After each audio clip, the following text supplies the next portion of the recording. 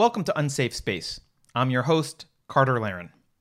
Please like and subscribe to the show at youtube.com/unsafespace. We also make audio versions of all of our shows available, which you can find by searching for Unsafe Space on your favorite podcast app. And of course, we're on Twitter, but we're Unsafe Show on Twitter. And on Facebook, just look for the Unsafe Space page. Today, I'm joined by Bosch Fawstin. Bosch is an Eisner Award-nominated cartoonist. They're like the Oscars of comics. He's also the winner of the Mohammed cartoon contest that ended with two jihadists getting their heads blown off. Literally. He's the creator of the anti-jihad superhero comic book Pigman, as well as other books. He is about to release the fourth Pigman comic book, The Infidel #4, and a new book called Peaceful Death Threats, which is a collection of the many death threats that he's gotten for drawing Mohammed, and which inspired him to draw 60 new Mohammed cartoons created exclusively for the book. He's probably one of the most courageous people in the art world today, so I'm really happy to get a chance to speak with him. So there's a lot I'd like to talk to you about, and I think the most recent incident is the most bizarre to me. I've never heard of anyone getting banned on Facebook for what you got banned for. Bosch, tell us what happened. Like, what did you say and what got you banned on Facebook? I wrote that only Hitler is Hitler. Literally, that's all you said? That's all. I said Hitler is Hitler, and I had a cartoon of Hitler bitching and moaning about the fact that only he's Hitler. He goes, you're not Hitler, I'm Hitler. And they banned me, and they said it was, I think, hate speech or hateful conduct or whatever verbiage they used. And I thought that was the worst ban I've ever gotten. I mean, I've been banned for, on Twitter for criticizing Marvel's Muslim superhero, because it's Islamic propaganda that Marvel is shoving down our throats, and I criticized, and they banned me. Right. And then Facebook banned me right after the Garden attack. Hours after, it must have been hours, or maybe a day after, I was banned with no explanation, no nothing. That was the first time.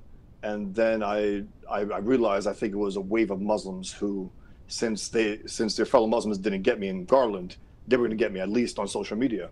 And it worked. And Facebook banned me, and then they apologized hours later. So it was a mistake. But this recent one with Hitler, it's, to me, no one is safe now when you can't say that only Hitler is Hitler. Did they say who was offended by that? And who's the hate speech towards? No, it was hateful conduct on my part, and I got 30 days. No appeal. And that's no appeal, zero. I tried again and again. I told him, I said, we're talking about Hitler, Adolf Hitler. I'm saying you shouldn't call average people Hitler. That was my point, and you banned me for that. And I thought they were going to keep going because they suspended me 3 or 4 times in a row within a month. After the new Mohammed contest, the new Mohammed cartoon contest that Herald was going to have, he canceled it at the last minute. And after that, I got thousands and thousands of death threats from mainly Pakistanis on Facebook, so social media, even on Twitter, who I'm not on anymore. They were threatening my life on Twitter. Jesus. And I complained. People complained. Very few of them were, suspended or banned. The Muslims who threatened, and that's why they lie when they say they're politically neutral. They're absolutely lying their asses off. They do go after conservatives. They go after objectivists. They go after libertarians. They go after anyone who criticizes leftism, anyone who criticizes Islam. It's an unstated rule of theirs, and that's why I call them frauds, because they claim to be something, and they allow death threats. I mean, obscene death threats, rape threats. I never got rape threats until months ago. Hardcore rape threats combined with death threats, and Facebook allows it. And that's why I write with social media, who needs government censorship? And it's not the point that I want the government to come in. I sure as hell don't. I was going to ask about that, because a lot of people's reaction is the government should regulate it. I can't stand that, and I really can't stand people who presume to tell us that government is a problem, and then they want to run to the government, and it's just pathetic. And if that goes through, imagine if you have these totalitarians like Obama in power next time, and what he would do with that. Of course. And I just, it's a ridiculous argument. And it's a point that these companies deserve to be beaten by some competitors. Yeah, by in the free market. Absolutely, by ones who don't lie when they say that they're politically neutral, who are politically neutral, who don't punish people, who don't target people. That's what we need. And but they have so much power now. That's why it's not an argument to say, oh, they have the right. Sure, they have the right to collude with our enemies to go after our citizens, like Pakistan is doing with Twitter and Pamela Geller. Twitter just sent Pamela Geller an email saying you have violated Pakistani law. You may want to get a lawyer. I mean, I saw that. Yeah. Yeah. It's just it's unreal. They are in bed with totalitarians against us, and they claim to be these free speech neutral platforms, and they're not. What do you think about the argument that they have a right to do what they want on their platform, but they represent themselves and through their terms of service in a way that is contrary to how they behave, and there should be some liability there? Yeah, they are frauds. They're officially frauds, and if the law can go after them on that basis, that's a pretty good one. If that's going to happen, that's the thing that they can get them on. So wait a minute, you're lying.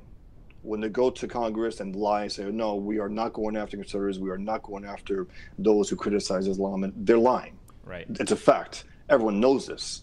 And when they don't go after individuals who threaten the lives of their users, who threaten to rape them thousands of times repeatedly, and it's not like they can't know that. There's one user of theirs who had thousands of these. Right. And they allow that to happen. And then when I put Hitler is Hitler, they ban me. So it's just on that basis, legally, you could have a decent lawyer who says, you know what, this is fraud. They have billions of followers now. They are a major source of communication in this world, and they are underhanded in their policies. Yeah, I mean, people like you and other people, they spend time and effort and resources building audiences on these platforms. Absolutely. They're important. And I love social media. Yeah. I mean, I love getting out there. I love getting my ideas out there, getting my work out there. It's a great thing. And they are corrupting they are destroying themselves. They're destroying their own reputation. Right. And that's why I call it socialist media. Yeah. Because these are run by hardcore leftists, and they bring in Muslims also. Who knows how many Muslims they brought in just to prove that they're not, anti-Muslim, anti-Islam, right. To police us. Yep. And you spend all that time and energy and resources and invest that into that platform with the understanding, based on their own terms of service and their own promise, that you'll be treated fairly and they right. respect free speech in some manner. And right. To me, it's almost like you go to a store to buy an iPhone, you hand them your $800 and they give you an empty box and they're like, right. yeah, well, we changed our right. mind. You don't get an iPhone. It's like, well, true. You don't have to sell me one, but you did take my money. Right. You did promise. They want you on there, but they want to make sure you don't step out of line, and they don't make that clear. Right. They say, hey, come on in. We want you to share your ideas, meet like-minded people across the world, and again, on that basis, it's great.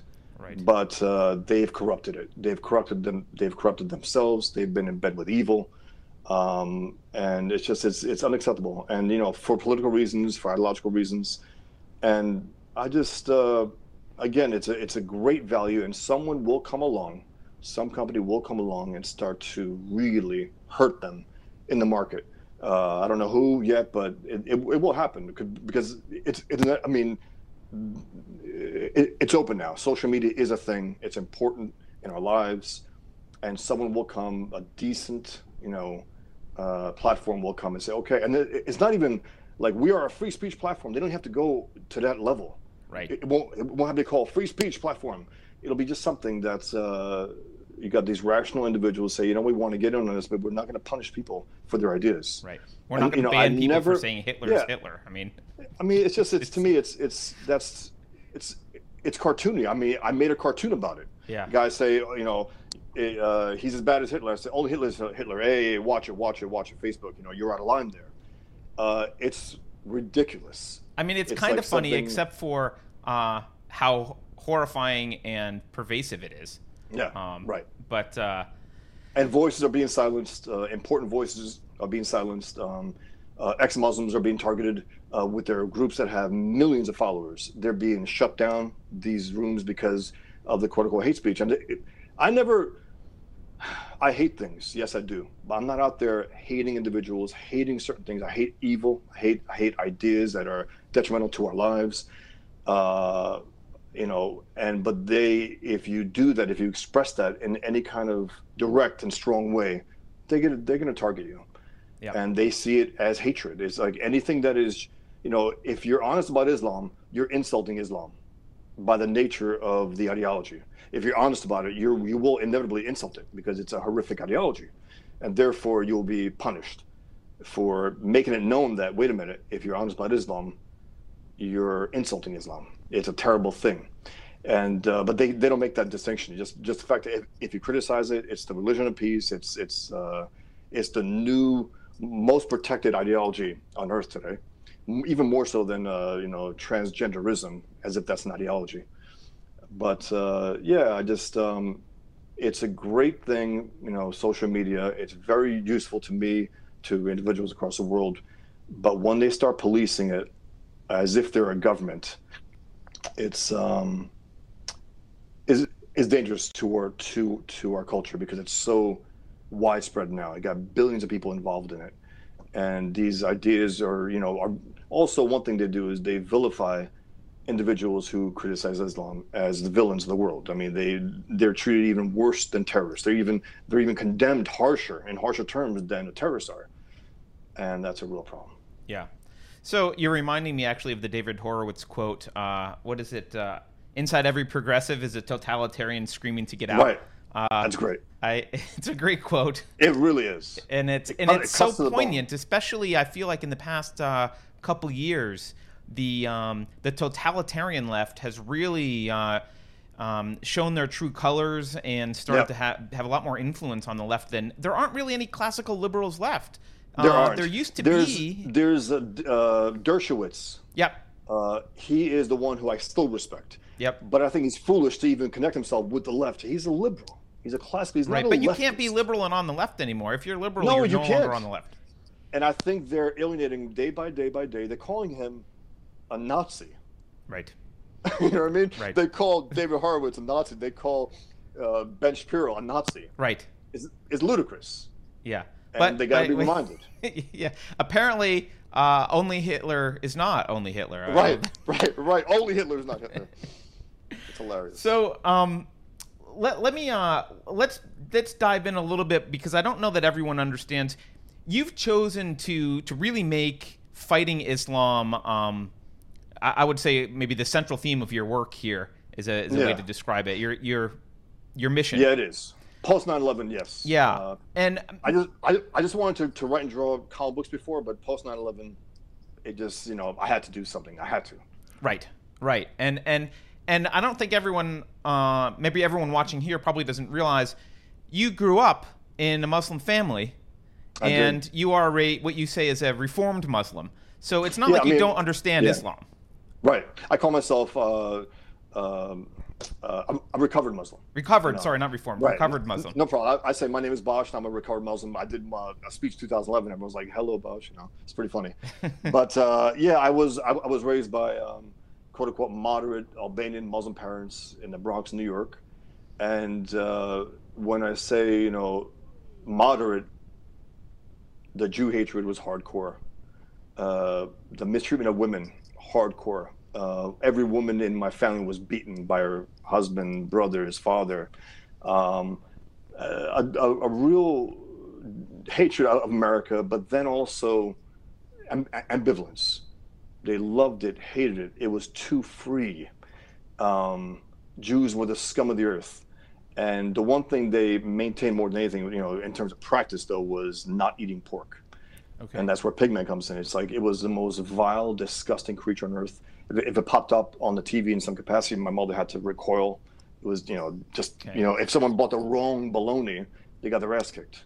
I remember you saying that on a show somewhere. Like your cousin bought the wrong bologna and she got beaten for it. She got beaten for it, and it made a lesson of everyone else. Like, just don't get the wrong bologna. And then, but in terms of moderate Islam, we went to mosque only once, twice a year. We lived in the Bronx. We visited this Brooklyn mosque, and it was an Arab imam who spoke Arabic. We didn't understand a word he said. We followed every move he made. Allahu Akbar, and then my cousins were farting, burping, making all those sounds, and I was a pretty serious kid, and I said, that's really bad. Looking back at it now, they were giving it the kind of respect I guess it deserved. But at the time, I was like, this is bad. I mean, this is supposed to be a serious thing here. And not that I was a serious Muslim, but I thought, it's supposed to be we go here once, twice a year, something worthwhile. We all get dressed up, and everyone gets their new fresh socks with the tags hanging out still, tube socks. And I just remember right now, actually, just funny, outside the mosque, we're standing there, and a cousin's father comes up. I don't think he was my uncle. He was my uncle through my marriage, something like that, through a marriage. But anyway, he started praising me and about how Hitler would have loved me because of my skin color and hair color. Most of my cousins are dark hair, brown hair. Some are blonde and blue eyes, but most of them are brown hair. And I was like, and I knew that Hitler is evil from school. Was he saying this in like a positive way? Like, absolutely positive in front of everyone. Hitler would have loved you because I look, quote unquote, I have brown eyes and light skin and red hair. I'm not even Aryan looking. Right. But he was like, wow. And that's the thing, there was an admiration for Hitler in my household. Cousins across our family. And why? Because he killed more Jews than anyone. And that's why I call him Islam's favorite infidel. I made a cartoon about that. Yep. And it's a sick, twisted thing to speak about it. And that's why I think a lot of ex-Muslims who I know of never even mention the fact that there's an admiration. I think even they're ashamed of it. It's so disgusting, but it's true. It's a fact. Average Muslims admire Hitler. Average non-observant Muslims admire Hitler. That's a fact. He was the one guy who almost wiped out the problem in the world, according to Islam. Yeah. Jews. And Muslims were in bed with Hitler in World War II. Hitler fancied Islam a masculine religion. There was almost a mutual admiration between both ideologies. Now you've said that you don't talk a lot about average Muslims generally. You're not right. out there railing against average Muslims who are going about their day doing their thing, and right. But you do make a distinction. You make sure to call the enemy here Islam, not any of these other words like Islamism or radical Islam. Can you talk a little bit about why you do that? Because I think a lot of people, both on the left, but also, frankly, a lot of, I'll call them cowards on the right, are afraid to just say, well, the problem's Islam. They have to have some different word for it. Tell us about why you do that. Well, because it's true. Islam sanctions jihad. It sanctions wife beating. It sanctions the murder of individuals. It sanctions pedophilia. It sanctions all of these horrific things that we're seeing across the Islamic world. And when they say, well, and that's why people link, latch onto ISIS. ISIS is a problem. No. ISIS is a symptom of Islam. ISIS is part of Islam. ISIS, and when you got guys like Majid Nawaz, I think Majid Nawaz, that's his name. I can't stand these Islamic reformers. I think they're liars. When Majid Nawaz says Muhammad would have fought ISIS, Muhammad would have led ISIS. Yeah. Muhammad would have says, I have a ready-made army. Let's go.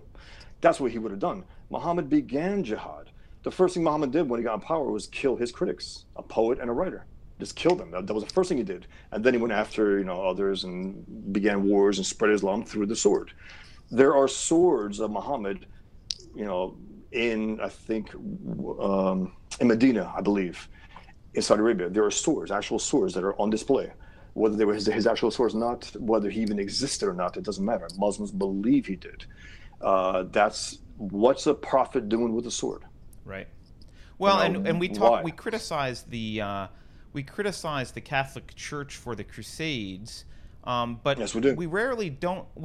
I rarely hear that the Crusades were really they were a reaction to Muslim invasion. They were. And I'm not forgiving the methods of the Crusades and that kind of thing, and they went overboard, no doubt about it, absolutely. But it was a reaction to aggressive Muslim invasion and murder. And the Pope at the time was rational enough to say, guys, we have to do something or else we're going to be wiped out. Right. We have no choice here. And he was, despite his religion, despite love thy enemy, despite all that stuff that they tell themselves that have, destroyed our society in a lot of ways, they had to fight. So it lasted about 200 years. The jihads were going on for 300 to 400 years before that, and they're still going on now. And we still get people bring up the Crusades. The Crusades are the jihads in Islam. They've been lasting for over 1,400 years. Right. And when I say Islam, again, I can't stand these terms. Even when objectives use Islamic totalitarianism, it's just 11 syllables. I say less syllables, more truth. It's important because when I was raised Muslim, it was Islam. The Ayatollah was pushing Islam in Iran. Osama bin Laden was pushing Islam. I never heard an quote-unquote Islamist call himself an Islamist. They call themselves jihadists. They call themselves Muslims. Osama bin Laden call himself a Muslim. Right. So they don't use the term, is your point? No. I am an Islamist who's fighting for Islamism to secure Islam for the world. No, they don't speak that language. That's our language. Why? Because we want to pretend that we're dealing with something that we're not dealing with. It. Also, I really resent when atheists say, we got a real problem with Christianity, Judaism, and Islamism. It's like, whoa. You just said Christianity, Judaism, and Islamism. Right. You're talking about two religions, and then you bring up this ideology that is allegedly deviant from Islam. No, you got to be consistent here. That's why guys like Bill Maher is consistent. Yeah, he's an idiot leftist, but on this issue, he's great. Yeah. He's consistently, condemnatory of religion. And those kind of atheists, I respect. So let me ask you a question, because I'm an atheist, and as you know, and yes. I hear a lot of counter arguments, or at least people trying to argue against this criticism of Islam by saying, well, Christianity says a lot of bad things. They'll open the Bible and they'll point to some stuff, and they'll say, look, this is bad and this is bad, and so there's really no. I think the message is there's really no fundamental difference. They're just different religions, and we're you're just talking about an extreme element, and Christianity could have extreme elements too. So why are you bringing it up? Well, Muhammad was a warlord. Muhammad began he began a doctrine of warfare called jihad. There's no other religion that has a doctrine of warfare. And when I tell some friends that, I say, oh yeah, Judaism has. I said, what's it called? They're stumped. I said, is it called jihad? I said, there's no jihad in Christianity or Judaism or Buddhism or any other religion. This is part and parcel of the religion. This is how Islam spread. Without jihad, there would be no Islam. Islam, Arabs, or whether it was Mohammed who found Islam, they wanted to get in on the religion racket. And he said, you know what, we have to get our own, but we're going to have a little innovation here. As soon as, Allah gave him the green light, you can actually kill those who defy you. That's when he said, oh, okay, conveniently. And started killing and started raiding the Jewish caravans. It's different. It's fundamentally different. I mean, on the basis of war, what are Christians at war with civilization today? Are Jews at war? You can say, well, they are in a more subtle way. They're trying to get into. Okay, but we can fight that. Right, they don't bomb people as much. They don't bomb people. We can argue. We can have battles, intellectual battles. We can. With Islam, they've decided they don't want to argue. They've decided kill or submit. Period. Yep. That's the religion. That's the core of it. Unlike any other religion. And yeah, all religions have bloody, past, and this is today, 2019. It's a big difference. Yeah. And the nature of Christians also, in terms of the nature of the average Muslim. The average Muslim, again, as I said, doesn't like Jews to hating Jews. And if you're a Muslim who loves Jews, who loves Israel, who loves America, who loves women, who loves dogs, loves bacon, he's not Muslim. Which is why I say, a good Muslim by our standards is a bad Muslim or a non-Muslim by Islamic standards. They're not Muslim in any way that Islam would identify them. So I can't stand when people say, well, I know that nice Muslim, as if he defines Islam. That's why my main problem is the ideology and its true believers. That's the issue. That's the enemy. And we got to be honest about it. And by saying Islam is not a problem, Even some objectivists, say that it's a political militant ideology. Islam is political. Islam is militant by nature. It is totalitarian by nature. To say totalitarian Islam is to say radical Nazism, militant communism. It doesn't make sense. That's a good point. It's just they're inherently evil, inherently militaristic, inherently political.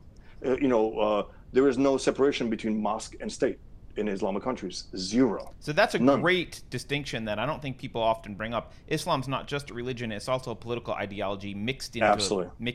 No doubt about it. And then some religionists will say, "See, it's the political ideology disguised as religion." No, it is religion, and politics, and law, and war doctrine, and all this. It's totalitarian in the true sense, where it wants to control everything around it, and everyone around it. Right. Whether they're Muslim or not. And that's the whole thing also. It's like Muhammad's words are not only supposed to be for Muslims, it's supposed to be for everyone, for me, for you, for everyone listening to this. That's the scary thing. It's like it's after everyone. Yeah. And I've heard you describe, I'm paraphrasing, so forgive me if I screwed up, but I liked your description. I've heard you say something to the effect of Islam is like the religion where the bad guy won, right? It's not that Jesus didn't win, the bad guy won. Right. And Mohammed was a horrible person, right? Absolutely right. And that's why I say, a world where the bad guy won. That's right. Yes. And it's like a bad movie, or a good movie, where if it's done well, even like the last Avengers movie, where I don't have any spoilers here, but the bad guy wins.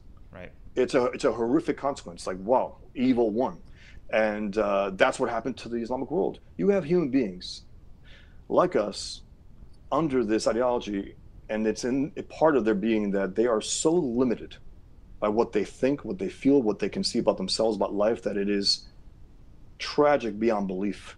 Not just with women, everyone under it, the 1.5 billion, whatever they all say. It's incredibly tragic, just on that basis alone. It's like they've never been allowed to meet themselves in a real way, to meet their own individuality, to meet their own, talents. They're not allowed to express those talents, which is why when the girl from Saudi Arabia can be saved and brought to the West, I think it's beautiful. Sure. I think it's great. And again, I am for immigration, but I'm not for mass Muslim immigration in time of war, where Western countries are bringing in them by the millions. To me, it's irrational. It is destructive. There will be jihadists among them, guaranteed. Individuals will die on the streets of those countries because of these policies. I think it's horrific. But individual cases like that, absolutely. Sure. Ex-Muslims on the run, bring them in. Yeah, absolutely. Of course. Now, just another. Just I'll play devil's advocate for another question here. I often also hear people say, "Well, it's not Islam. It's that the U.S. foreign policy has been bombing people in the Middle East, and this is a backlash, and they're just using the Quran to justify their." Resentment and backlash for all the innocents that the U.S. has killed over the decades. And that's a strong argument for a lot of people, because there's not denying that the U.S. has killed innocent people in the Middle East. So no doubt about it. So what's your thought there? Well, first of all, that's war. Innocents die in war. But also, our government is stupid in the way it fights war. It goes into Iraq instead of Iran. It targets Iraq instead of the Saudis, who were both, Iran and Saudi Arabia, were in on 9/11 to some extent. They were. They are the greatest sponsors of terrorism on earth, sponsors of jihad on earth. And I really believe, and this is a theory that I have, no one almost buys, but I'll express anyway. I think George Bush looked around the Middle East, said, hey, there's a guy with a suit. He doesn't have a turban, doesn't have robes, he's not that religious, he's not really liked by his neighbors. He has a mustache, he looks like a commie. That's the safest target we're going to do. I really think it's that stupid and that cheap. I really believe it. That's pretty brain dead. Yeah, but I think that's the case, because after 9/11, remember what he said, Islam is peace. He was flanked by 2 members of CARE, which are our enemies. Yeah, CARE is horrible. He was pathetic, Bush. And I think he did that because it was the safest target. It wasn't a true target. It wasn't the target. It was the safest one. And so we bombed indiscriminately at times, stupidly. We have to be smart in what and who we target, why we target, and yeah, there will be casualties. There will be people who will die by mistake, and that's just too bad. Sometimes that's war. When you have Osama bin Laden with a group of people, a dozen people, and Clinton says, "Oh, I can't kill him because I'll kill innocents." I'm sorry, there were no innocents in that room. There are no innocents with Osama bin Laden, who's a mass murderer. There are no innocents there. This is war. You kill him. So that's, I think we're stupid in the way we fight the war. We don't focus. We don't tell the truth. And that's why we fall into these, long-term 17-year wars, quote unquote, which are, we're doing everything we can to not fight war while pretending we're fighting war. And it's just, to me, it's pathetic. And we will kill a lot of people unnecessarily. It's stupid on that level. But those who argue that also want us to not go to war at all. So I don't trust that that's my argument. question. So if you think, if we became completely isolationist and just withdrew it from the Middle East completely, your argument is that wouldn't stop this Islamic attacks, and that wouldn't stop the spread of Islam. And Muslims would take that as we're afraid. Victory. Yeah. They always interpret everything, to their benefit. Oh, we scared them off, like we scared the Russians off. Now we're going to go stronger. And again, every single time a person in New York and Idaho and in France and Paris dies by an individual, lone wolf, quote unquote, he is part of the enemy that's at war with us. It's a fact. I mean, we know that. Every single time it happens, 10 people here, 20 people here, there are 30,000+ attacks since 9/11. There's a website called devolutionofpeace.com, and they estimate them every single day. 5 people here, 2 people there, in Nairobi, and all across the world. And this is the 17-year war that it is never ending. Why? Because our government refuses to end it. When Bush said this is going to be a long war, our government said, okay, we'll make sure it's a long war. It doesn't have to be, but they made sure it is. Right.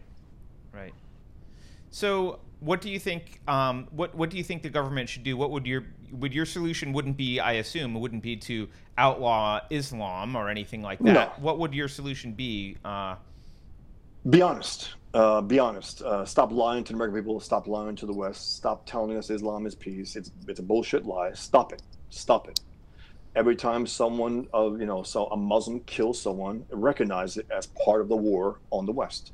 Don't call him a mental, he has mental problems. He's a lone wolf. Acknowledge it, and then start bringing it back to the countries that support this. Right. Bringing it back to the countries who sponsor this. Saudi Arabia, Iran in particular. Those are the big ones. Yep. And whether we're going to bomb them to smithereens today, that's up to the military people. But we have to stop lying and stop sword dancing with the Saudis, like Trump stupidly did last year.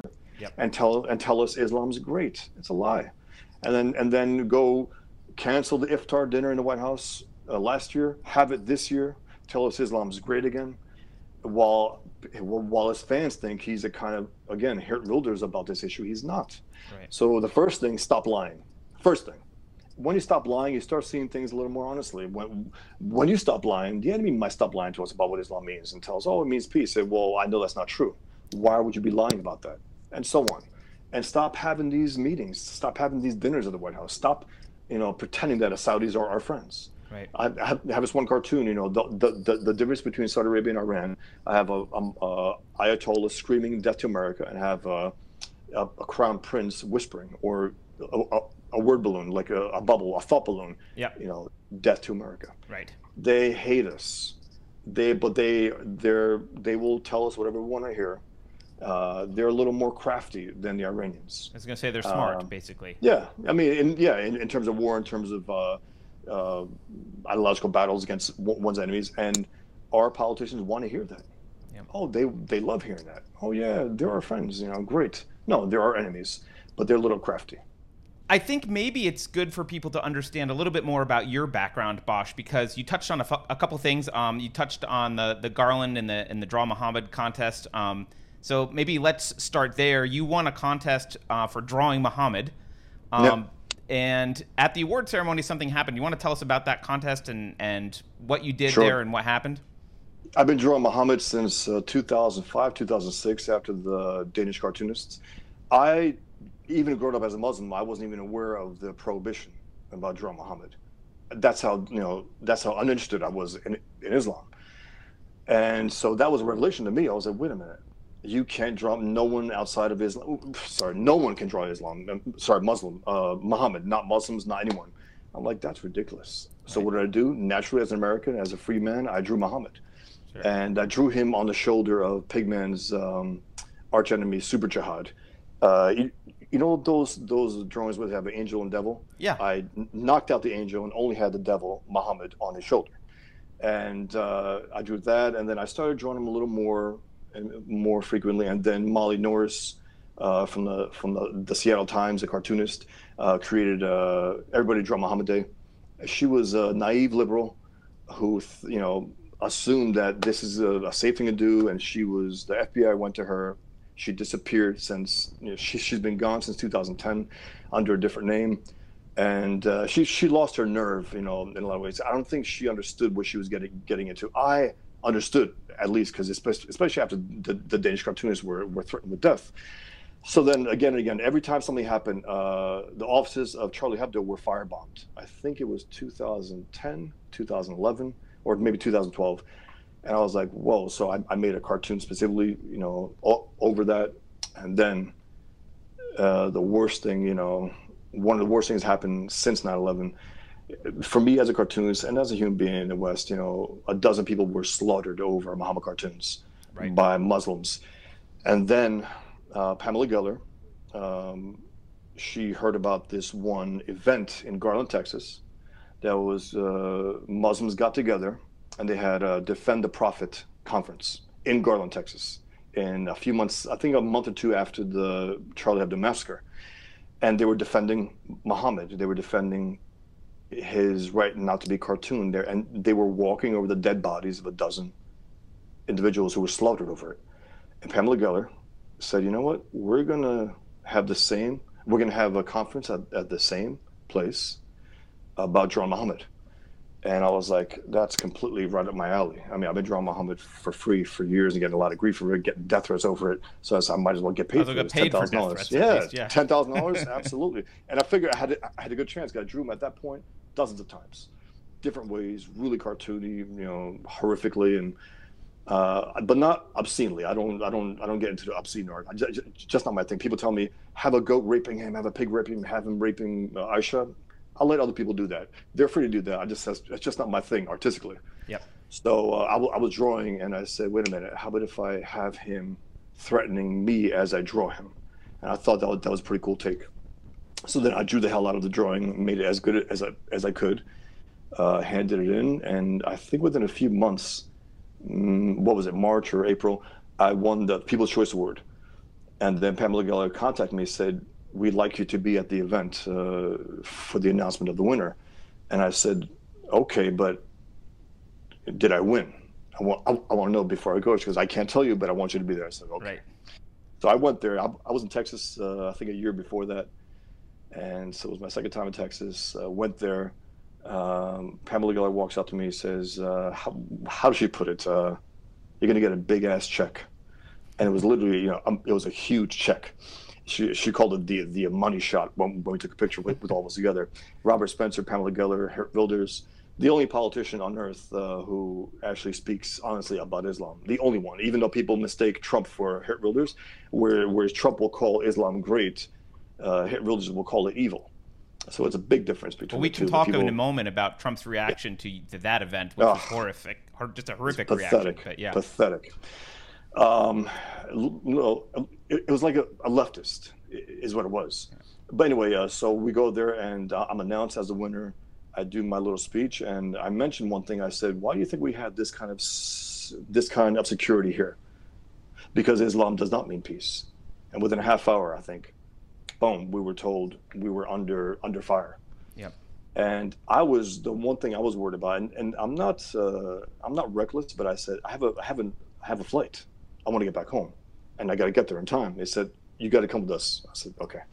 So I went backstage, and we were put in this one area, and I was flanked by two guards the entire time. and one of them told me, just for record, update, that there were two guys who came to shoot up the place, and they got their heads blown off. And I had this pump fist of righteous, like, justice. I was like, and I tweeted not long after, I said, they came to kill us and died for it. Justice. Yeah. And that was used as a headline for, I think, some Dallas newspapers and some others. I think even an Indian newspaper. It was so great. We go there, we celebrate freedom. I won $12,500, by the way, because Pabliota was kind enough to say, you know what, you won the People's Choice Award as well, so here's $2,500 for that and for the kind of subs. It was just, wow. Yeah. And we celebrate free speech in a kick-ass way, and then two jihadists get their heads blown off. Wow. And people told me, it's so terrible what happened. I said, terrible. This was free speech on display. We showed who we are. The enemy showed who they were, and they're dead for it. Yep. And it was just beautiful. So ISIL claimed responsibility. Just to be clear, these were like two people. They yelled Allahu Akbar. They came in with a bunch of rifles and pistols, right? They had an ISIS flag with them. Yep. And the FBI, tragically, we found out later, the FBI knew what they were up to. There was an undercover FBI agent working with them, telling them to tear up Texas. We found this out in the court proceedings, in the transcripts. So it's even darker and worse than we thought. Our government understood that these guys were going to do what they did and didn't do anything to stop them. Yeah, in fact, I was reading, apparently the FBI agent was dressed in Middle Eastern garb and almost was shot by the SWAT team. He had to say he was an FBI agent. Yes, yes. He was arrested a few blocks away. Yeah. Yep. And actually this led to this is actually also related to the ATF. There was an ATF issue with them secretly letting people sell guns to people who shouldn't have guns because they wanted to trace them down. I forget what that was called, but it was related to the Fast and Furious stuff. Yes, it was. You're right. And then one of the guys, I think the third jihadist, was in, I think, Carolina, and they were thinking about the Super Bowl or the Garland attack. They were weighing their options. Yep. So these guys were going to kill no matter what. Yep. Our cartoon contest did not just make them wake up and say, oh, now we're going to kill. These guys were on the kill. They wanted to kill, and they said, okay, this is, I guess, a softer target here, so let's go with this. Yep. And they were wrong. I mean, Pamela Geller made sure $40,000 to $50,000 on security, and there were a lot of undercover guards also. Yeah. And we had a SWAT team, a dozen members of a SWAT team. Yeah, the SWAT team was there. Yeah, and you look at the pictures of the event. You got a guy in full SWAT gear looking at these paintings. It's a gallery of art, an art gallery. And if Islam meant peace, that wouldn't be necessary. Yeah, yeah, no. I mean, it. I think of Israel when I see that, because it's a kind of Western-esque, sort of Western country that you see people walking around with AK-47s with. That's unusual. Down the street, cafes, right. But it's so weird. And so then the response, I guess, Facebook banned you for being a victim of a terrorist attack. And right. You almost were murdered. Out with you. Yeah. And then Trump, who this is prior to his presidential aspirations, but Trump actually expressed sentiment that I heard a lot of people express, which I just find it's really un-American and just like ridiculous. Pathetic is a great word. Yeah. Tell us what he said. He said, how did he put it? I drew a cartoon. I said, Donald Trump's position on the Mohammed cartoon contest, it's him in prayer. Right. Prostrated. He said basically along lines where, why are they drawing Mohammed out there? What are they doing out there? She's pathetic, Pamela Geller.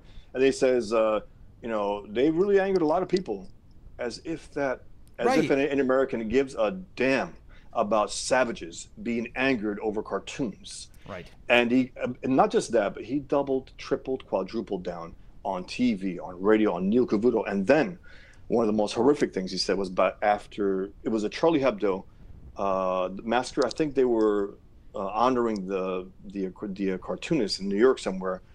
And he said they taunted and taunted as if he doesn't taunt.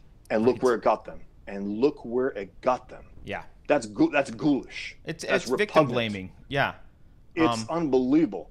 Yeah. And he smeared them. He smeared us. He smeared them. He said nothing about the attackers. Right. He said nothing about the jihadists. He said nothing about Islam. He bent over and sold out free speech. That's what he did. And Bill O'Reilly, the same crap. Laura Ingraham, the same crap. As in, you don't really got to draw Muhammad. Really, when human beings are threatened with murder for cartoons, you really got to draw Muhammad. I was going to say, it's weird because the kind of principled free speech response, right, that the people who protect the freedom of speech are the people who have the opposite reaction of that, which is like, right, which is exactly what you did, right? Yes. You can't draw me. That's why I draw you. Like, it's an issue of defiance in the face of evil. We're at war, and enemies telling us we're going to kill you for any other reason that we can think of. But you know what? Right now, we're going to say that if you draw Muhammad, we're going to kill you for that. And what do you do as a free man? You say, "Can I curse on here?" You can curse all you want, man. You say, "Fuck you. I will draw him. I can't draw you. That's why I draw you. That's why I draw you." It's right. And it's not me yelling. It's not me screaming. It's not me putting a knife up. It's just saying, I can't draw you. That's why I draw you. It's a simple little act of defiance. I'm not a soldier. I'm not a warrior. I'm a cartoonist, and I want to live in a world where you can draw Muhammad. And the kind of world where you can't draw Muhammad, it's a hellhole. Right. I want to do my own individual part to make sure that this part of the world does not become that hellhole, because everyone is acting in a lot of ways. They've submitted to Islam. They're de facto Muslims in this case. Yep. They're saying, well, I won't draw Muhammad. Well, therefore, you've submitted to evil. And I will never do that. I mean, I've drawn him now over 200 times. I have a new book coming out called Peaceful Death Threats. I have about 60 new Muhammad cartoons, and they're different than any of the ones I've drawn, and they're pretty, it's fun. It's a fun thing to do. Yeah. To me, anyone who supports the freedom of speech, this is one of those obvious issues that you support right away. It's like, okay, well, it's a flashpoint. Where's it being attacked? Yep. You can't draw Muhammad? Draw Muhammad. Support people who are draw Muhammad. I support free speech, but you don't support free speech. Right. It's over. And what politicians should have done post Garland is posted the cartoon to say, look, I may not agree with, but this is free speech. Right. This is free speech. Right. When it's not the point of you can say just about anything when you are threatened with murder by an entire group of people. That's free speech to say, no, we can do that in our culture, in our society, in civilization. We can do that. Yeah. So let's talk about the left for a minute, because, one thing that I think anyone, even who's not really paying attention, maybe kind of a normie in the middle or whatever, kind of observing culture, one thing that I think should strike people as odd is, if they notice it, is that the feminists don't criticize Islam. Right. Why is that, and what the hell's going on the left, in your opinion? Well, they're cowards. They're flat-out cowards. They pick and choose their enemies. They pick and choose who they go after. They will go to a church to condemn them outside the church. They'll never go outside a mosque. A woman is raped. There's a gang rape in somewhere across the world. They won't go after him because they're afraid, because they're cowards. They have no conviction.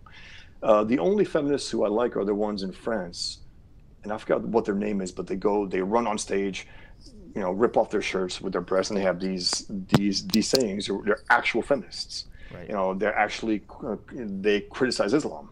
Those are the ones that are worthwhile, but they're a small minority, a very small minority. And the left, I think, in the last year or two, they lost their minds. They ripped their mask off. You got Cortez, right? Yep. This is who the left is. That's who Nancy Pelosi is. That's why they look at her and say, "Shut up, shut up." You're giving us away. Stop giving us away. We have to do that behind closed doors. That's how we win. And that's why any evil ideology cannot be honest, because it can't get away with it. If Mohammed went up to the Jews and Christians of his time, I'm gonna kill all you guys, and he'd probably be killed, in self-defense, even though he did do that for a little while. If the left came out on their platforms and campaigning the way I think Cortez across the board, they would not be a viable party. They have to lie. Evil ideologies have to lie. So I think it's, especially since Trump, not that Trump's a right winger. Trump has all been on the left for decades, right? Yeah, And then he said, he's well, like a pragmatist, sort of. yeah, Right? I mean, yeah, exactly. He says, you know what? Is it popular to be a liberal today? I'll be a liberal. I'll be a Democrat, whatever. And he says, I probably can't win in the Democrat Party. I probably might be able to win in the Republican Party, so I'll do that for now. And then he'll praise socialized medicine and praise Islam. It's like, right. and his fans pretend that he never said that. Oh, he didn't say that. Yes, he did. Just pay attention. I pay more attention to him than you do, and you're a fan of his. Right. But yeah, the left ripped off their mask post 9/11, post Charlie Hebdo. They are not for free speech. They are anti-free speech. They are not for liberalism in the true sense, and not for classical liberalism. They, the hardcore evil left took over the Democrat Party. It took over the liberals in a lot of ways. And there's, as you say, there's almost nothing left. There's Dershowitz, right? This rare individual who's honest, who's actually for the Garland contest. He was on Megyn Kelly during the time a few years ago, speaking highly of her and her debate about it, because she was debating O'Reilly and others about it, and she was strong about it. And I was hoping she was strong enough, because I sent her the cartoon. I said, hey, just show it, man. Just show it, And ultimately, John Stossel showed it. He had me on a free speech special. He showed it a number of times. And the cool thing also was that he showed it, they intercut it with a member of CARE. So when the member of CARE was watching the show to see herself, she had to watch my cartoon. She was exposed. She was exposed to it. And Muslims who told, hey, I'll be on Stossel, they were all exposed to my, horrific cartoon. And also there was a point where the left, one of the other reasons that they're not for free speech, other proof is that post Garland, I was invited from every channel on the Fox News, CNN, NBC, and after what was her name? Greta Van Susteren had me on her show. She was supposed to show the cartoon. I had the cartoon. I sent it to her producer. Everything. She decided the last minute not show it. So I said, you know what? If you're gonna invite me on the show, bring my cartoon, or I'm not gonna be on. And then CNN contacted me. I told them, I said, well, you're going to have me on for my cartoon, right? Well, I want my cartoon on about it. I want to talk about why you want me on. I'm not here for my good looks. I'm not here for anything else. I'm here for my cartoon. Oh, no, we can't do that. So I lost, chances, opportunities to be on TV. Who gives a damn if you're not going to be serious about my appearance? Right. And then that, and also there's a group called the Comic Book Legal Defense Fund. I've been a card-carrying member of it for over a decade. There's supposed to be a group in defense of free speech for cartoonists, right?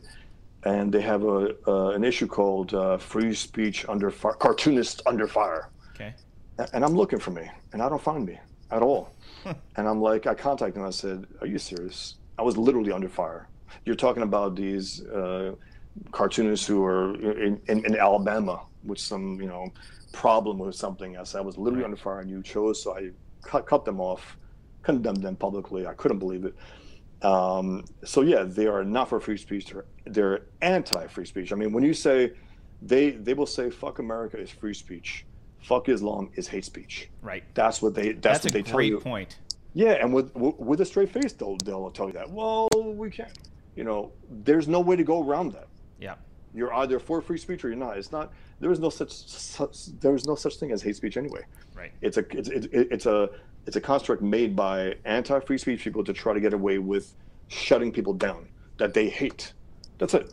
It's hate speech is free speech, quote unquote. Hate speech is free speech. Right. Absolutely. Tell us a little bit about the comic book industry, because I think the normal people don't understand it. But I did have someone on the show, I don't know, a couple months ago who talked about Comicsgate a little bit, and and the kind of basically social justice warriors having taken over a lot of the publishing houses there. Like, you've got this comic book series called Pigman, which we can talk about in a minute, and why. Like, how's the reaction been to that, and what's it like to be trying to publish as someone who's anti-Islam?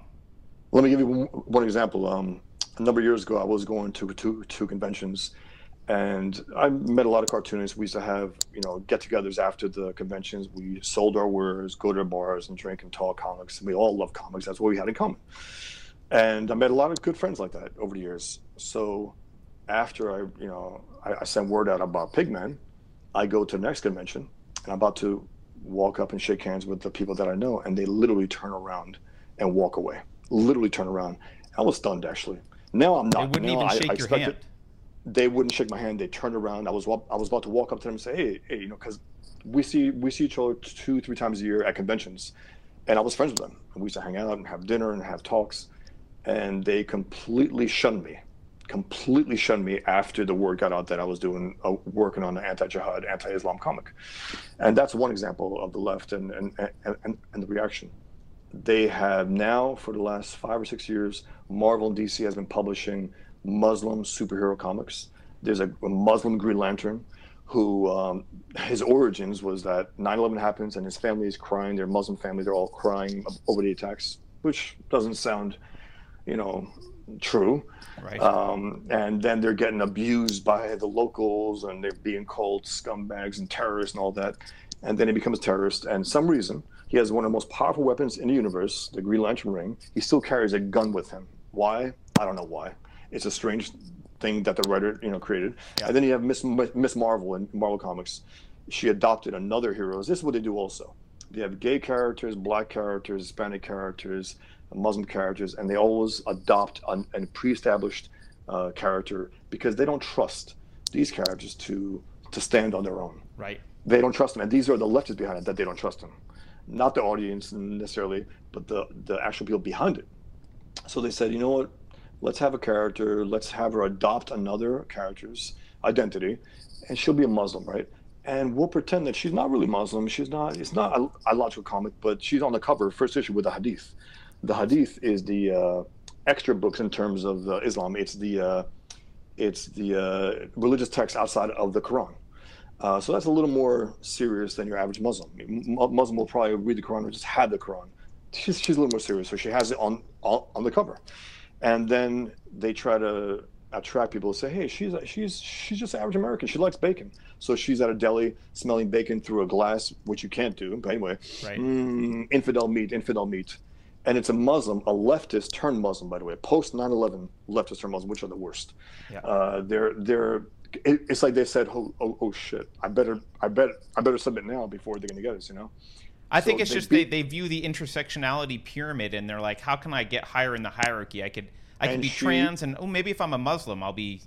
And it worked. I mean, she's working for DC now, Marvel. She has novels. She's successful, and she's a shit writer. I tried to become a watchdog on the series just to see. After 6 issues, I couldn't anymore. It was just too boring and too bad. Yeah. So this is where they are. There were no superheroes taking on jihad in comics. In World War II, Batman, Superman, Captain Marvel, Wonder Woman, they all fought. They all fought the Nazis, right? They all fought Nazis. They all fought the Japanese. Yeah. You have Superman on the cover holding a Japanese military leader and I think Stalin or someone else over. And then you had actually Hitler, and you have Captain America literally punching Hitler, and now you have Muslim superheroes without the only reason we're talking about Islam, which is jihad. Right. They live in a universe where there's no jihad, there's just good Muslims, right? And they're being abused by their locals in New Jersey. I mean, this is just bad. They're being mocked about their headscarves. So say that again, because I've heard you say this, and I think it's a point that I didn't consider at all, but I think it really needs to be emphasized. You said the only reason we're talking about Islam is because of jihad. Right. That's the only reason. That's the only reason why in the 70s. That's the only reason why in the 80s, when all these attacks, that's the only reason why Salman Rushdie, because there were threats against his life, because there was jihad. That's the only reason. Islam has not distinguished itself enough in any way outside of being a threat to us. Right. There's no reason for us to like Islam, to respect Islam. There's none whatsoever. We don't talk about Zoroastrians or Buddhists or Hindus. Zero. Right? We don't give a damn. No. There's nothing in them that interests us. There's nothing in them that appeals to us. Nothing in them that, they might have some kind of value that would say, yeah, I agree with that particular idea. Sure. Every religion, I'm sure, has some good things. No doubt about it. Whereas Islam, the only good in Islam, in the Quran even, has been abrogated. There's a doctrine in Islam called the doctrine of abrogation. If a later verse contradicts an earlier verse, go with a later one. In the earlier verses, live and let live. You have your religion, we have ours. In the later verses, kill the infidels where you find them. That has been killed. That early verse has been deleted. So basically, the bottom line, last word on Islam is all out war for all time. That's the word, and that's the problem. And it's like, what was the issue that you want? Okay, yeah, the only reason we're talking about Islam is jihad, and that's the only reason why there would be is Muslim superheroes to fight jihad, right? To fight those who are quote unquote perverted their religion. Why isn't Miss Marvel in the last 5 years going to Iran, going to Iraq, fighting ISIS? Why isn't she using her power to do this? Because they don't want to. They want to showcase Islam, make it look good, without dealing with the only issue that we have with Islam, which is jihad. Right. The only reason we're even talking about it is because of jihad. That's it. Yep. There's again, they have not. The religion has not given us any other reason outside of fear of being killed to pay it any attention. Right. Any attention whatsoever. It's a great point, and I never hear it made. And I'm also glad you talked about abrogation, because I think for a lot of Christians, and even me, I'm a former Christian. I grew up reading the Bible. I've probably read it 5 times in my life. Right. And on the surface, I can kind of, if I want to, I can put myself in a Muslim, in their shoes, and think like, well, yeah, there are parts of the Bible that are pretty bad and parts that are good, and like, which verse should I follow, this bad one or the good one? But Islam as a religion solves that problem with this concept of abrogation, and so absolutely the contradictions, you go with the later one, and as you said, the later verses, all those verses about Islam meaning peace, those are all early, and all the verses about Islam, being like jihad and war, those are all the later verses. Those trump the earlier verses, and yes, they do. And that's how it's interpreted by the imams. And the sword of the verse, right? It's second to last or last chapter of Islam. That's the one where they don't have the preamble in the opening, where the beneficent, the merciful. That's the one chapter that Allah doesn't speak about himself in those terms. Right. It's all out war for all time.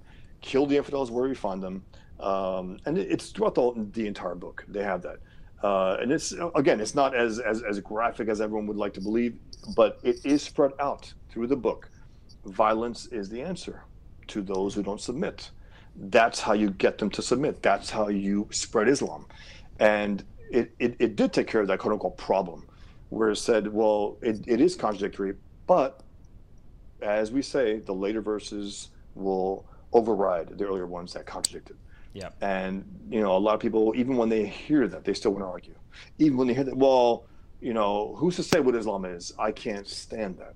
Right. That is so dishonest. It's like saying, who's to say what objectivism is? Who's to say? We can know. Right. We can know. It is there. Who are you to say? Because you don't know. Whoever says that, they don't know. I am to say. I'm the one who studied it.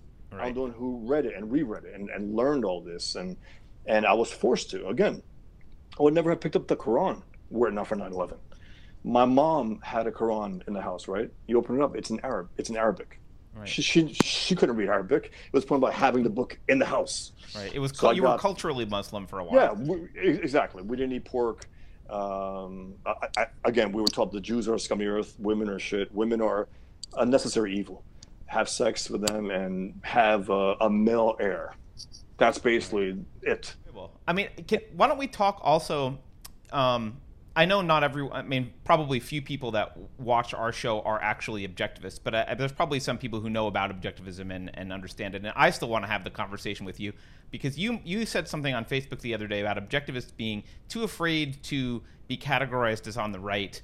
Yes. And specifically, I've heard you criticize objectivist reactions to Islam. Can you talk a little bit about what you think is wrong with a lot of the objectivist leaders and their viewpoint on this? On Islam? Yeah.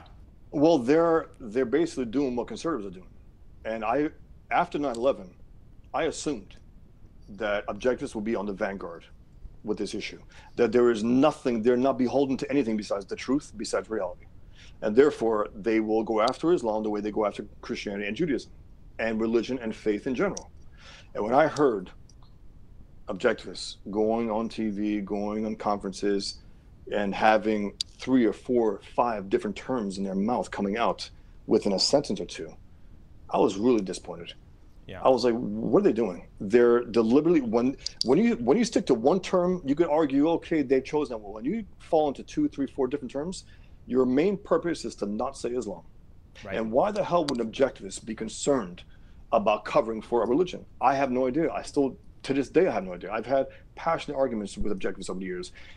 First conversations I had with objectivists at the time said, why, every time you say that, I cringe. Why would you do that? Rand, knowing what I know of Rand, I don't think she ever would have covered for Islam. Absolutely not. Rand was never a courageous individual. I mean, even if people disagree with her, which I don't really disagree with her, but even if you disagree with her on stuff, she was courageous enough to get to the heart of an issue and call it by its name. Absolutely. And there was no way in hell that she would not be adamantly against Islam right now and saying Islam and actually talking about she would probably have read the Quran at this point and be tearing it apart and talking about why it's uniquely evil. That's what an intellectual does. You get to the core of the truth, you find out for yourself, and then you share that truth and you speak about it. And a lot of objectivists, they got lazy and they didn't read the Quran. They assumed, well, it's faith and all that.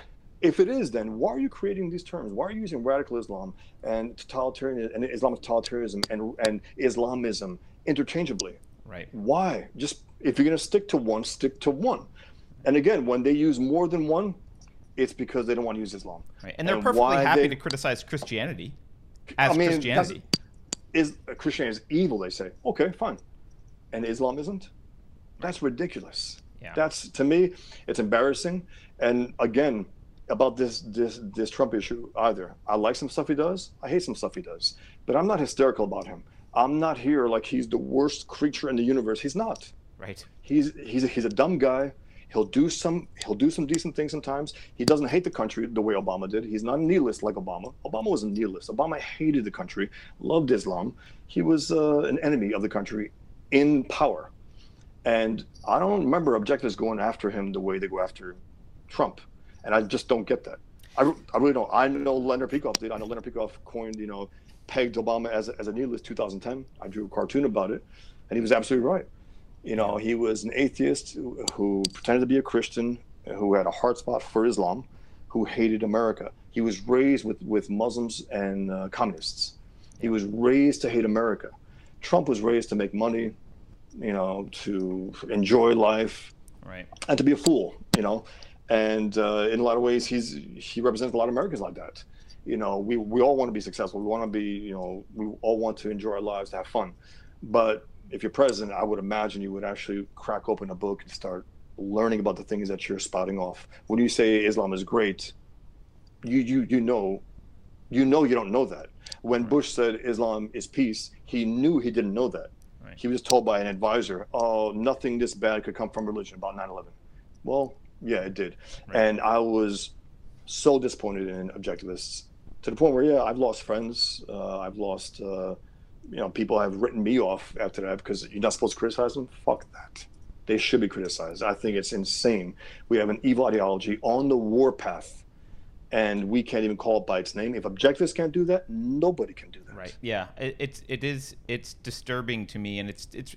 I've been becoming increasingly disheartened and disappointed with the objectivist elite over the past several years, and this is one of those issues. I have as well. And I think.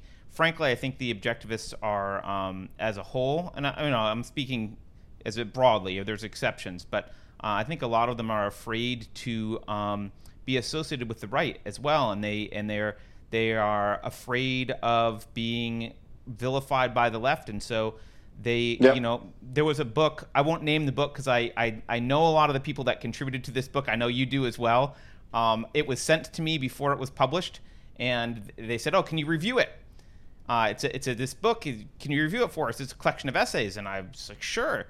And I read it, and I was appalled by it, and I never responded with a review because I didn't want to say anything bad to them. I didn't want to be rude to people that I liked, but they didn't include any critique of Antifa or the totalitarian left or anything. All they did was pay lip service to there's some weird alt-right Pepe the Frog people, and they're a problem. Like, fine, they're a problem, but can we talk about the left? No, we can't. We can't talk about the left. Tiny problem. This alt-right thing is magnified because of the leftist media. Yes. And they didn't talk about the left at all. They didn't criticize any of this totalitarian left that's taken over the Democratic Party, basically, or is starting to. Well, you know what? There are left-leaning objectivists. There are right-leaning objectivists. How about objectivists? Right. You know, that's a novel idea. Be objectivists. Don't worry about appealing to any other group. Don't worry about that. Yeah. We have this philosophy which is extraordinary. We have it. We have the founder of the philosophy, who is great. Her books are fantastic. We have such great things. Stop trying to appeal to those who hate you, to those who would never try to appeal to you, ever. I mean, when has the left ever tried to appeal to objectivists? They smear Ayn Rand any chance they get. And the right does as well. When Ben Shapiro calls objectivism garbage, he's garbage. Right. You know, it's BS. Him and Peterson, to me, some idiots on the right, they're just as bad as some on the left. But to pretend that the left is not to be judged, that is just, it's unacceptable. Yeah. A lot of them are evil, and the ones in charge are truly evil, anti-American, fire-breathing anti-Americans. Absolutely, they are. And some on the right, some are stupid, some follow certain things. Some are average Americans who really are not that political, but they know that these leftists are pretty messed up here. And then you got a guy like Gavin McInnes. You know, unfortunately, he started this group. It was on a lark. You know. They wanted to get this guy late. Yeah, I don't think it was an alt-right group. I think he just... No. He go there, drink, hang out in certain cities, and then also, let's use some of these guys to protect Ann Coulter when she does these speeches, right? Right. And then the media made this out to be Antifa, when they actually, defend themselves from Antifa. Yep. It's embarrassing. But yeah, so the right has its problems, but nowhere near the point of the left has. Yeah. Nowhere, the right, I mean, they represent freedom. They represent America. They represent, the left represents anti-America. They represent anti-free speech. They represent everything that is bad about this country right now. Yep. So yeah, I never bite my tongue on this. And again, I used to hold my criticism for objectivism in terms of Islam personally. I used to speak to them personally and try to really year after year after year try to argue. And whether I failed or not, I clearly did, in terms of I couldn't get them to do it. I think you failed, man. Sorry. Yeah, I blew it. The truth didn't work, No, but I tried to get these guys to and they wouldn't budge, and I'm like, okay, to hell with it. Objectivists suck on Islam. That's what I wrote in there. And it's true. Objectivists suck on Islam. On the issue of Islam, on the issue, and you would think objectivists more than anyone else would have an ideological battle against this enemy. An ideological battle. Right. Because without the truth, fighting for that, there will be no successful war against this enemy. Without the truth being spread out there day after day after day to the point where it becomes mainstream, hopefully, eventually, a politician cannot go on stage and say Islam means peace without getting pelted, without getting a rotten tomato in his head, and has to bow out from speech. They have to get to the point where they are afraid to lie to us about what we're facing. They have to be afraid. Yeah. And the only way that happens is if the mainstream, if intellectuals, honest intellectuals, go out there, do their damn homework before they open their mouth. One thing I did, even though I was raised, Muslim, after 9/11, I said, okay, I got to find out if these guys were actual, devout Muslims. Let me find out before I open my mouth anywhere, anytime. So I read the Quran. I read it twice. Read everything I get my hands on. Yes, they are. These guys are devout Muslims. And that's when I felt honest enough to discuss this honestly. Whereas other people, they say, after 9/11, they didn't read the Quran. They say, my term will be, I want mine to be different than that guy's. And one of the funniest things post 9/11 was that you have an objectivist, right, at a conference, a panel, and you have a conservative here and whatever, maybe a classical liberal, maybe. And each of them are using different terms to describe the Islamic enemy. And it's just, I'm looking at them like, guys, at least before the panel, agree on maybe one term, at least. If you're going to bullshit us, at least make it one bullshit term. So yeah, I mean, those things, I'm so attuned to them. And I can't help but think they're blinking, they're being cowards. I can't help but think that. And again, I've gotten people say, hey, those people, you respect those people, they're your friends. Yeah, they are. But on this issue, they suck. Yeah, no, and we can't afford to suck in a time of war. Yeah, I agree with you. And what's particularly disturbing to me is objectivists pride themselves on getting to the the philosophic premises underneath things, and having the ideological wars and debates. Like absolutely that's what their whole thing is, right? That's what it is. Like, and yet on this issue, they're just cowards. It is, and it's like, guys, you have the truth on your side. You know the truth, and if you don't know the truth, you shouldn't be talking about it. That's one thing. Also, I don't want to hear anyone else talk about Islam and stuff who I know did not do their homework about it. I just don't want to hear it, and not into a debate about Islam per se. You can talk about the war, but that's why I think a lot of objectives don't even speak about Islam, because they haven't studied it. So they're honest in that sense, where they're not talking about Islam, but because they haven't read about Islam, because they haven't studied it, because they don't have the truth on their side. That's why they keep going away from Islam. And on this war, it's 17 years now, right? Post 9/11, we haven't even begun to fight on any level. We haven't begun to fight. Right. And the most important level, which is the ideological level, where we name the enemy, we haven't done that. That's the core start of the war. Once we start that, this war sooner than later will be ended. Jihad will be wiped out. Human beings who call themselves Muslims in the Middle Eastern world will start to realize, wait a minute, this is bad. And only when they see the ashes of jihad will they wake up and say, wait a minute, maybe Allah, maybe there is no Allah, maybe this was all a lie. Only when they see that.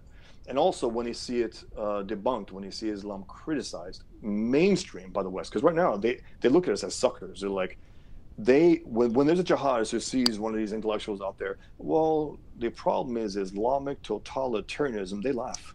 Right. They're like, oh my God, they can't even say the name. Right. They can't even say Islam. Yep. And that's part of their, they get fuel from that. They're like, we got these guys. Eventually we're going to get them.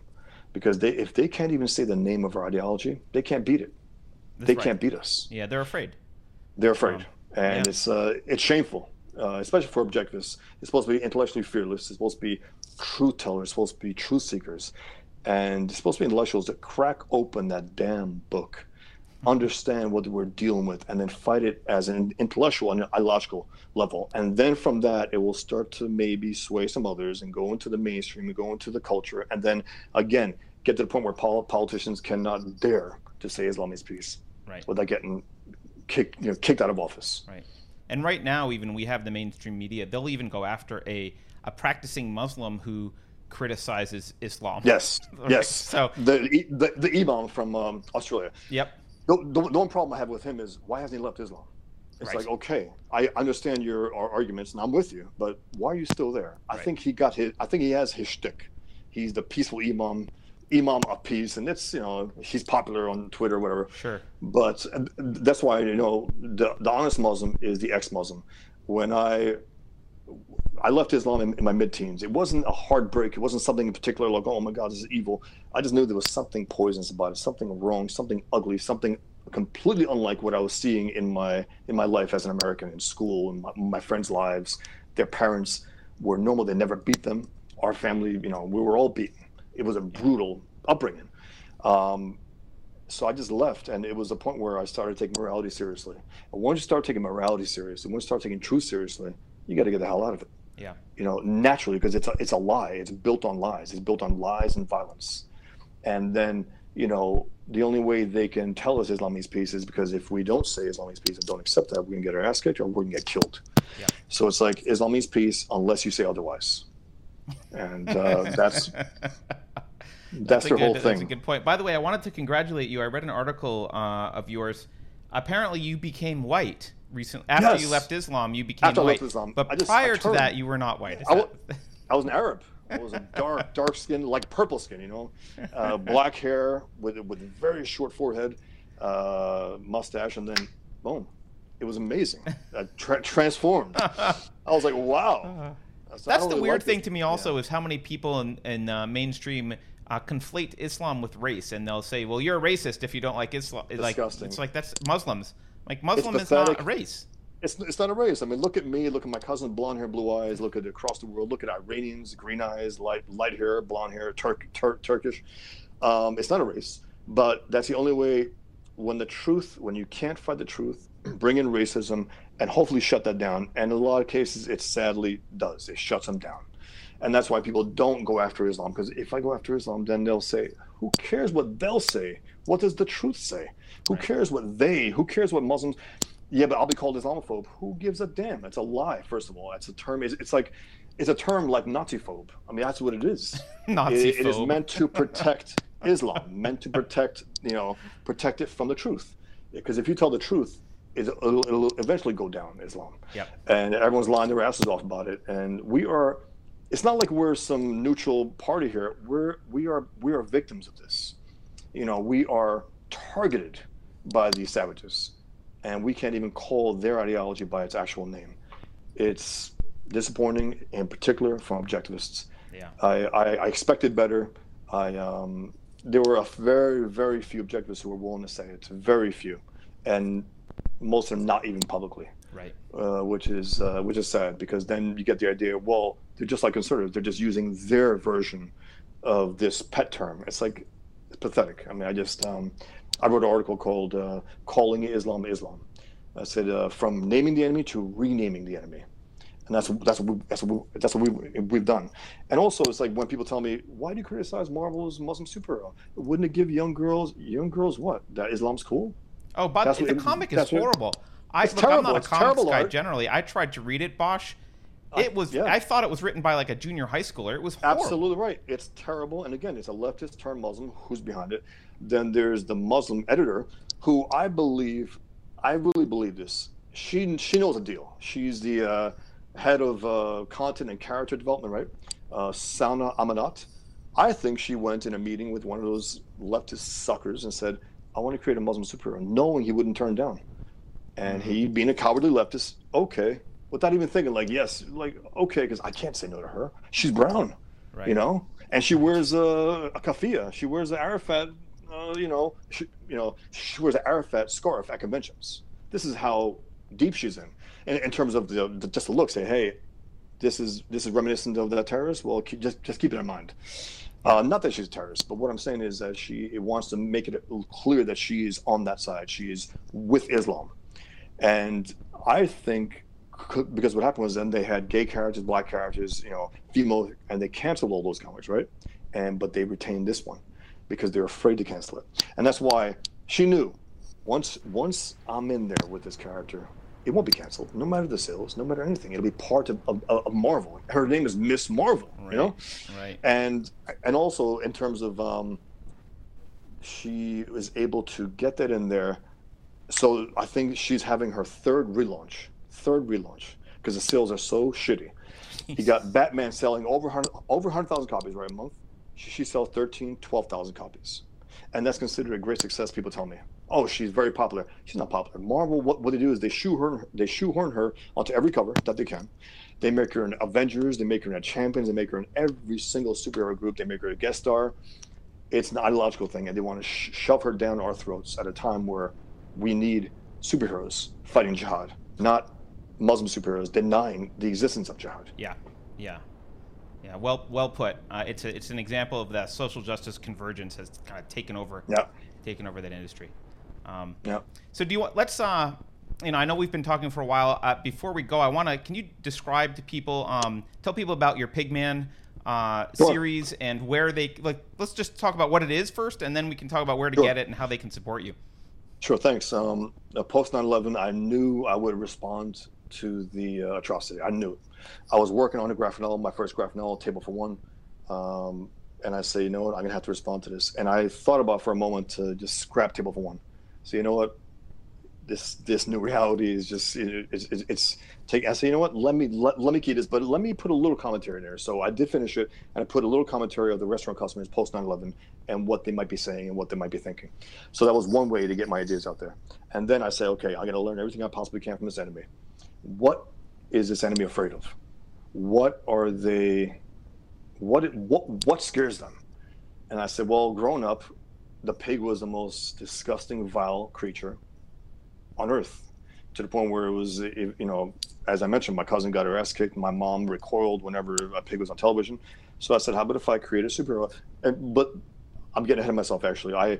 Post 9/11, I said Captain America to fight jihad. And I'm going to pitch Marvel this, right? And halfway through, I'm sure that would have worked. I said, that's impossible. They would never do that. They would never, because I'm going to go after Islam, not just jihad.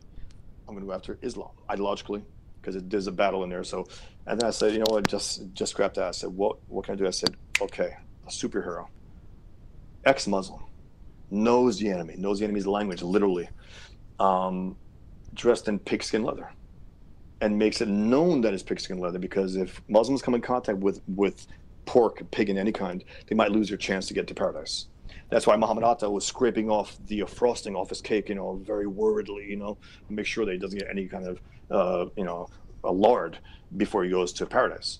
So they're scared shit. Yeah, they're scared shit about the pig. It's a disgusting creature. In the Quran, 2 or 3 times, and even in the Quran, though, they say if you're starving, if you're really, really, really, really, really starving, maybe you can partake in it. But it's disgusting. And my question to Muslims is, if it's so disgusting, if it's so vile, why did Allah create it? Why did Allah create this disgusting, vile creature that you condemn? But anyway, so I said, I think they just haven't tried bacon, frankly, but that's just. I think that's what it is. Yeah. But Pigman came from that. Came from my background. Came from, as I call it, Islamic pigotry. And I said, but that's not enough for me. I said, I want to do superhero comic. I want to fight jihad, but I also want to fight it ideologically. So what do I do? I said, wait a minute. How about if I make a character, write about a cartoonist who creates Pigman? So it's 2 worlds. It's a battle of ideas on one world and a battle of the physical front in the war. I said, cool, so I'll put myself in there. And I also put myself in a sense where, not just to draw myself as a vanity thing, but to say red hair guys can be Muslim, light skin, red hair. I said, how about also if I split myself in 2 and make it twins? And I was thinking in terms of dualism at that time, the Twin Towers, the twin brothers, the twin stories. And that's why some of the covers, you see the double meanings on them. Pigman's chest symbol also has a lot of that symbolism. So I said, okay, so they're twin brothers. They're raised by Muslim Albanian parents like mine. Post 9/11, one became born-again Muslim and one became recovered Muslim. And then one after that started thinking he's a cartoonist. He creates Pigman, and he gets his brother tries to talk him out of it, and he won't listen because he wants to be a free man doing the right thing. And it escalates a battle. So there's a battle between the brothers, and then there's a battle between Pigman and Super Jihad, who's a friend of his, who was actually co-writing anti-jihad books. And on 9/11, at the towers, at ground zero, sees the second plane and concludes, of course, his Islamic jihad, and gets on his knees and starts praying, Allahu Akbar.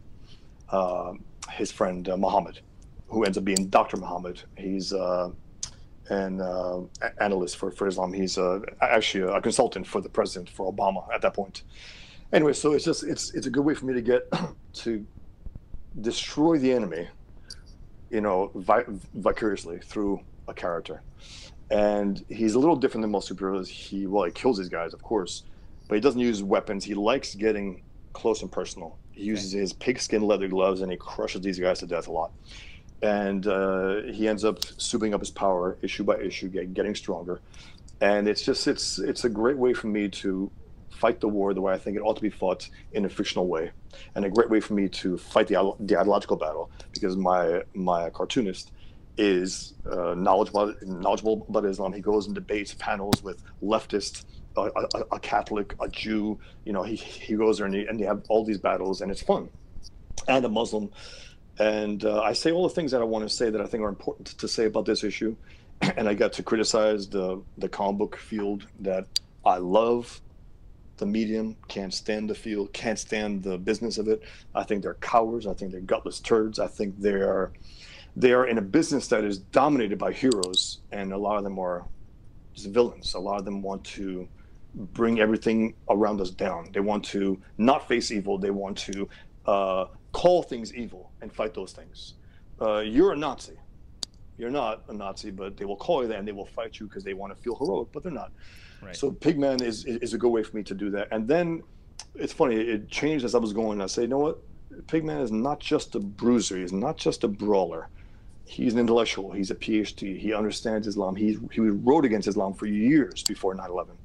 And then when 9/11 came, he saw it firsthand. He saw the towers. His wife was in a tower. I won't say exactly what happens, but she was there. And he decides, I'm going to have to do something about this, especially when you hear Bush say Islam is peace. The most powerful man in the world said Islam is peace, basically apologized to the enemy. And he said, I'm going to have to do something about this. So yeah, it's available in print. I sell it for myself on my blog, the Bosch Fawstin store. .blogspot. You can find it there.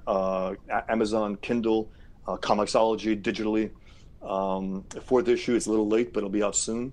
I also have a new book coming out, Peaceful Death Threats, which has the best, quote unquote, of the death threats I got and rape threats I got in the last few months. And it's I drove Mohammed 60 times, about 60, all different ways.